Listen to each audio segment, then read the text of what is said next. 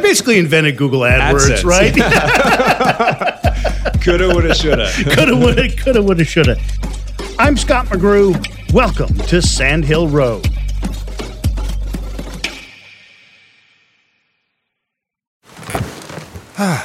The comfort of your favorite seat is now your comfy car-selling command center, thanks to Carvana. It doesn't get any better than this. Your favorite seat's the best spot in the house. Make it even better by entering your license plate or VIN and getting a real offer in minutes. There really is no place like home. And speaking of home, Carvana will pick up your car from yours after you finalize your offer.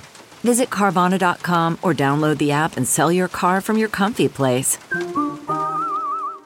CarMax is putting peace of mind back in car shopping by putting you in the driver's seat to find a ride that's right for you. Because at CarMax, we believe you shouldn't just settle for a car. You should love your car. That's why every car we sell is CarMax certified quality, so you can be sure with upfront pricing that's the same for every customer. So don't settle. Find love at first drive and start shopping now at CarMax.com. CarMax, the way car buying should be.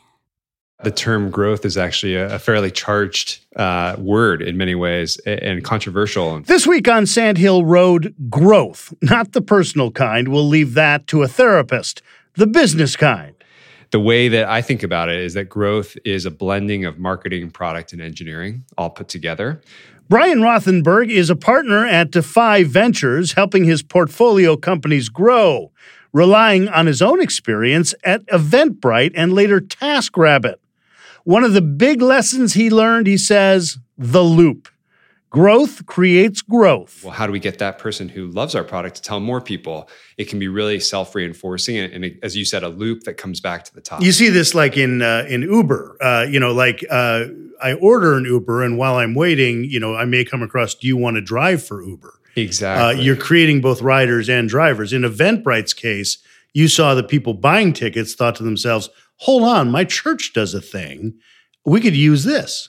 That's exactly right. That was actually one of the biggest growth loops for Eventbrite, and one that I had a hypothesis coming in, talked to the founders about before joining. And then as I unpacked after joining some of the key levers for the business, it was very clear that a huge portion of people who ended up organizing events on Eventbrite's platform started out by buying a ticket. And as we unpacked sort of, well, what's going on here? Can we influence this?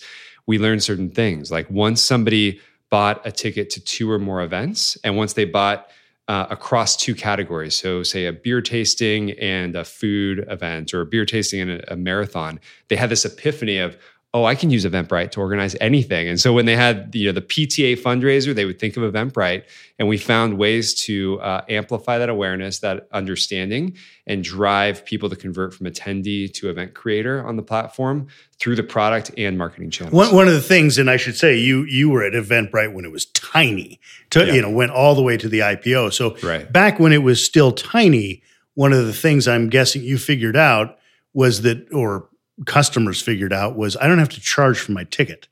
It can be a free thing, which doesn't really do anything for your bottom line, but you still allowed it. Well, there's a really funny story there. And it was we stumbled upon it through dumb luck, but it ended up being so powerful to the business.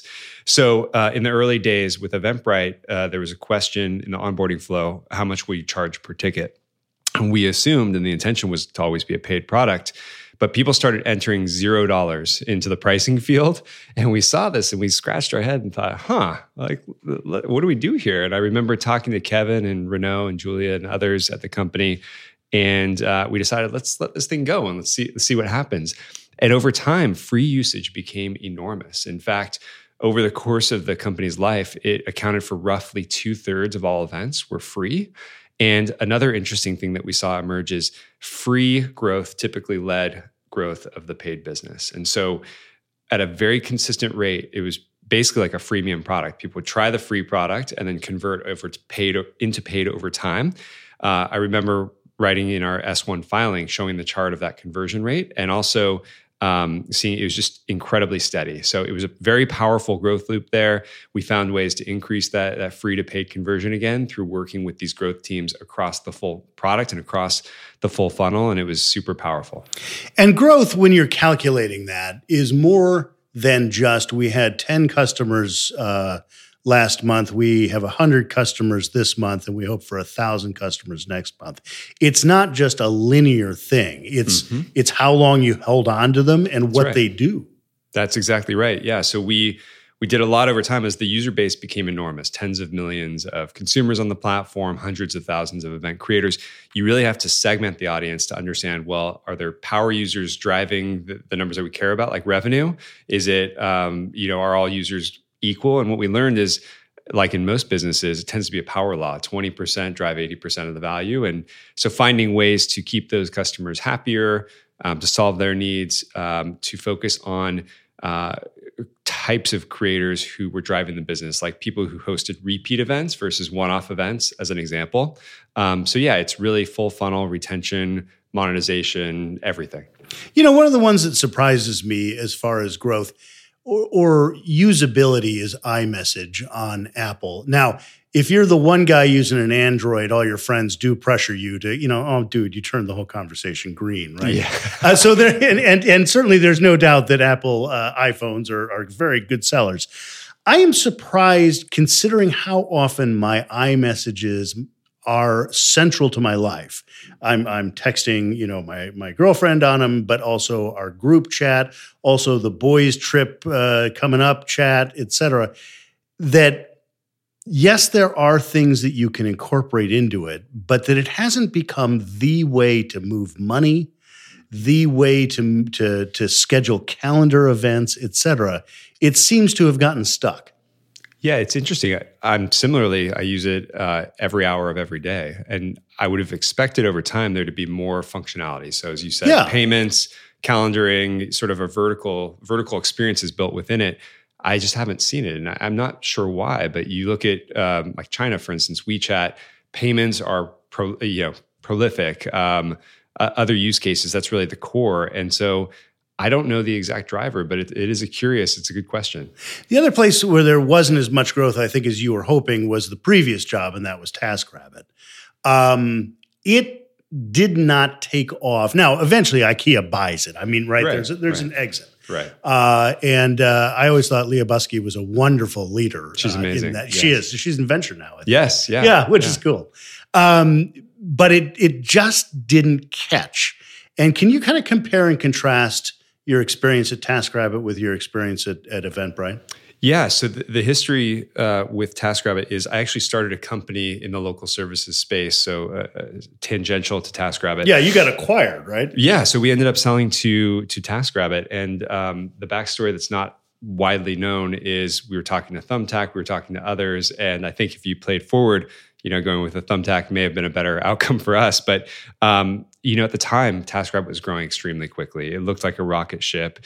I think some things that they got right early on were, they're really a pioneer of the gig economy. And if you think back to that time, it was a wild idea. Yeah. Wild idea. Yeah. People were blown, their minds were blown. They captured the imagination of both consumers and new entrants to the gig economy in terms of what's possible. And with TaskRabbit, it's trading money for free time. And what's our most valuable resource? Often it's our time, right? Or helping people flexibly make more money on their own terms, on their own schedules, et cetera. So it was a big idea. And they captured a spark in the early lightning. So when we did sell to TaskRabbit, the business was growing 30% monthly consistently. It looked like a hockey and the stick. setup's there. I mean, it's just like Uber. Oh, it's like I could hire somebody. Wait a minute, I have a skill I could do. I could be a TaskRabbit. It's just like Eventbrite. I need to have a need. Wait a minute, I have an event. Yes. But somehow it doesn't catch on. Yeah, and I think there were a few reasons, but it was growing word of mouth. People were sharing it. It was amazing. You'd see it would penetrate a neighborhood in San Francisco and quickly spread. And so I think all of us thought, oh, this is going to the moon. There were venture capitalists walking into the office trying to pitch us. They preempted the next round. It was amazing. But some things that went wrong, I think.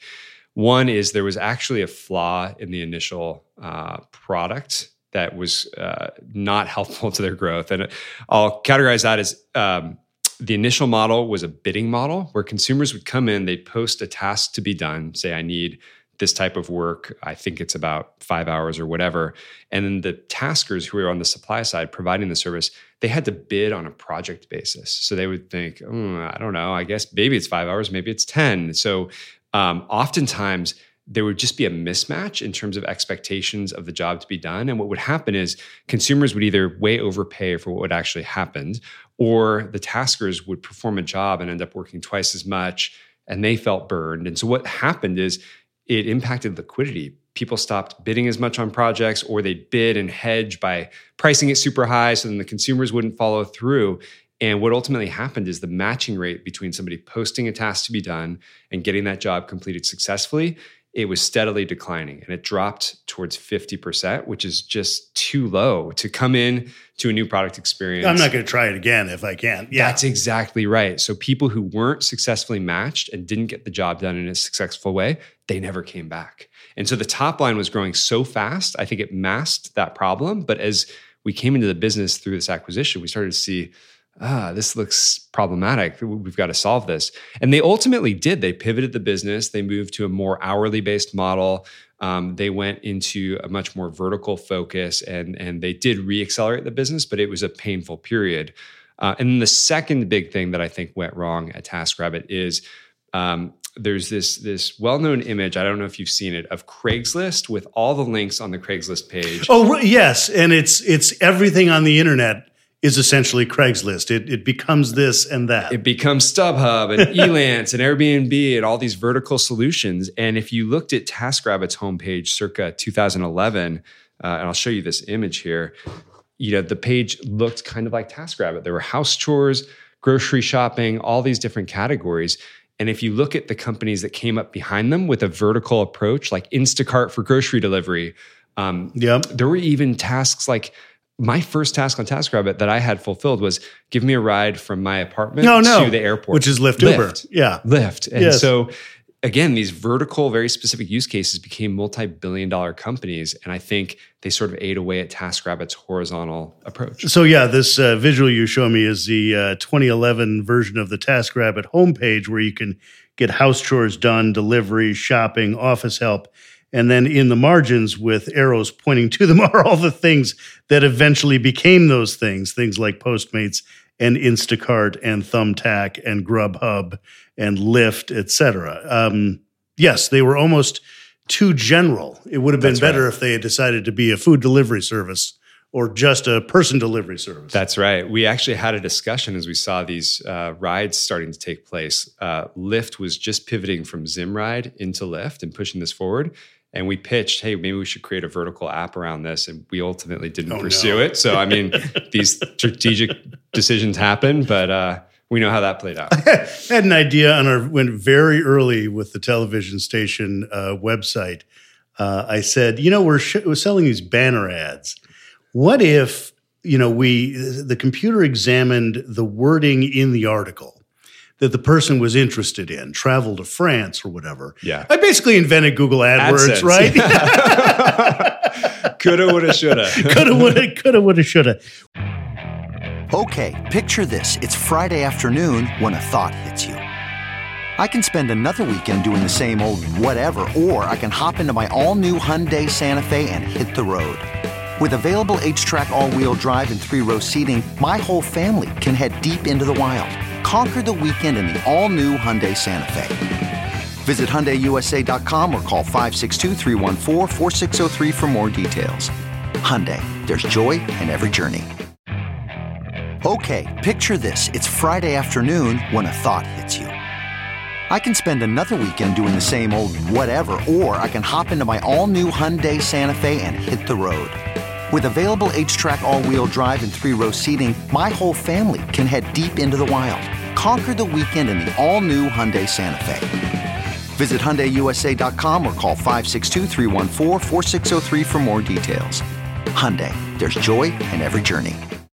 Achieving a gorgeous grin from home isn't a total mystery with Byte Clear aligners. Just don't be surprised if all of your sleuthing friends start asking, "What's your secret?" Begin by ordering your at-home impression kit today for only $14.95. Byte Clear aligners are doctor-directed and delivered to your door. Treatment costs thousands less than braces. Plus, they offer flexible financing, accept eligible insurance, and you can pay with your HSA FSA. Get 80% off your impression kit when you use code WONDERY at Byte.com. That's BYTE.com. Start your confidence journey today with Byte. What sort of lessons from TaskRabbit or Eventbrite have you taken as you are guiding new portfolio companies now that you're in venture?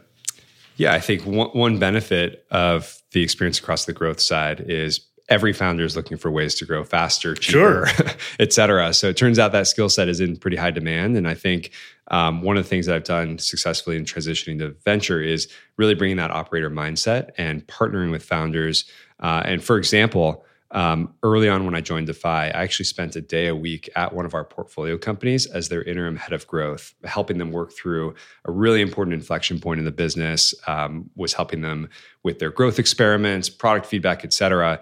And ultimately, they did the hard work, they get the credit, but helped them get to their next level, the next funding round, et cetera. So again, I've done everything from spending a day a week in the office to whiteboarding sessions on strategy to helping to hire, reviewing data with companies. I will go as far in the weeds as founders want me and try to let them do their own thing when they don't. But really, I think that foundational experience of learning how to grow a business from founding through to IPO is, at least my founders tell me, it's super helpful. It's invaluable. Absolutely.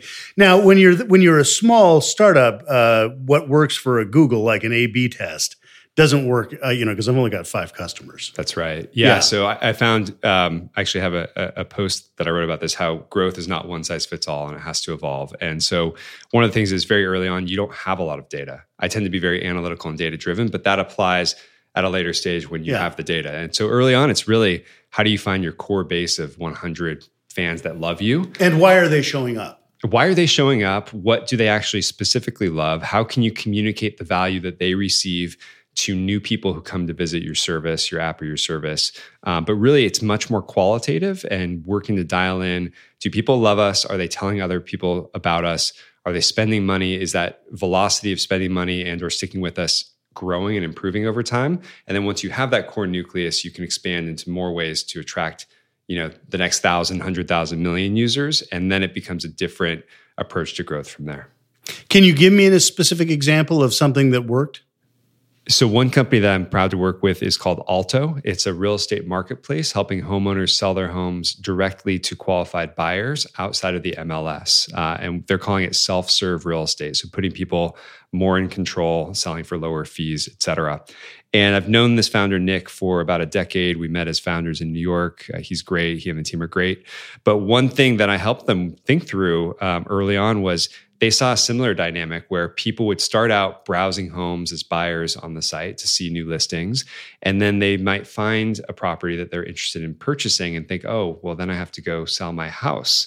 And so if you remember the example that I provided earlier about Eventbrite, people starting as attendees, people looking for things to do, and then Eventbrite becoming top of mind and then converting into the event creator side. Well, there's a very similar loop here where people discover homes and then they convert into home sellers on the platform too. And so really help them think through some of the past parallels with Eventbrite, whiteboard some flows for how we can increase that awareness on their platform. And it's been a really big channel for them. So it was fun to take some of my prior experience, be able to apply it in this case and help them think through that to grow faster. I can see the frustration, right? I mean, the person goes on, finds a house they want to buy, and then goes to find a realtor to sell their house. The firm would be, Alto would be like, no, wait, hold on, you don't get it.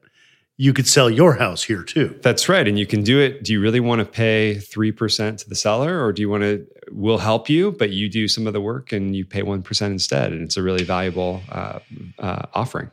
Rothenberg has been investing and advising at Defy, coming on 5 years now. You have entered, if you entered 4 years ago, you came into the system when the money was free-flowing. There was almost no place to put it all. Into a whatever we are in now, nobody can come up with a good definition of where we are now. Yeah. What sort of changes have you seen in those 4 short years? It's been a wild time. I joined in 2019. We were at a period of time where you could actually meet over the series of weeks and or months, get to know a founder. You had time to do diligence, et cetera. And then fast forward to March of 2020, people thought the world was falling off a cliff. And I remember people were scared. They didn't know what to do. And I'll tell you, Defy, it was actually our most active quarter of investing ever. So we put to work a huge portion of our second fund in that quarter. And I think that comes from having seen past downturns and believing, hey, this is meaningful, but we believe it's a temporary dip. And so we had the conviction to go to work hard in that period. Then you fast forward to the back half of 2020 and it starts to get crazy. I think people felt like they were sitting on the sidelines. There was a lot of FOMO. Feds were pumping money into the system. Venture firms were raising $1 billion, then $2 billion, then $3 billion funds, and all the money had to go to work. And so it was just this frenetic time. And then you put that also in the context of it has moved to Zoom entirely for first meetings. So you're spending a day where you have 16 30-minute meetings back to back. That's an extreme example, but it just, the pace was frenetic. And, as we went into the back half of 2020, we actually worked to get a lot of our companies marked up and funded in that period of time and into 2021. And 2021 was actually one of our slower deployment paces, just because we felt like pricing was getting out of whack. It was getting a little bit extreme. And while it felt uncomfortable at the time to not be playing the game of let's just throw money around, in hindsight, it was the right thing to do. And now that we're back in the current market or where we are, where it's more measured, people are not deploying, we just activated a new fund. So we've been fortunate to raise our third fund, $300 million early stage vehicle.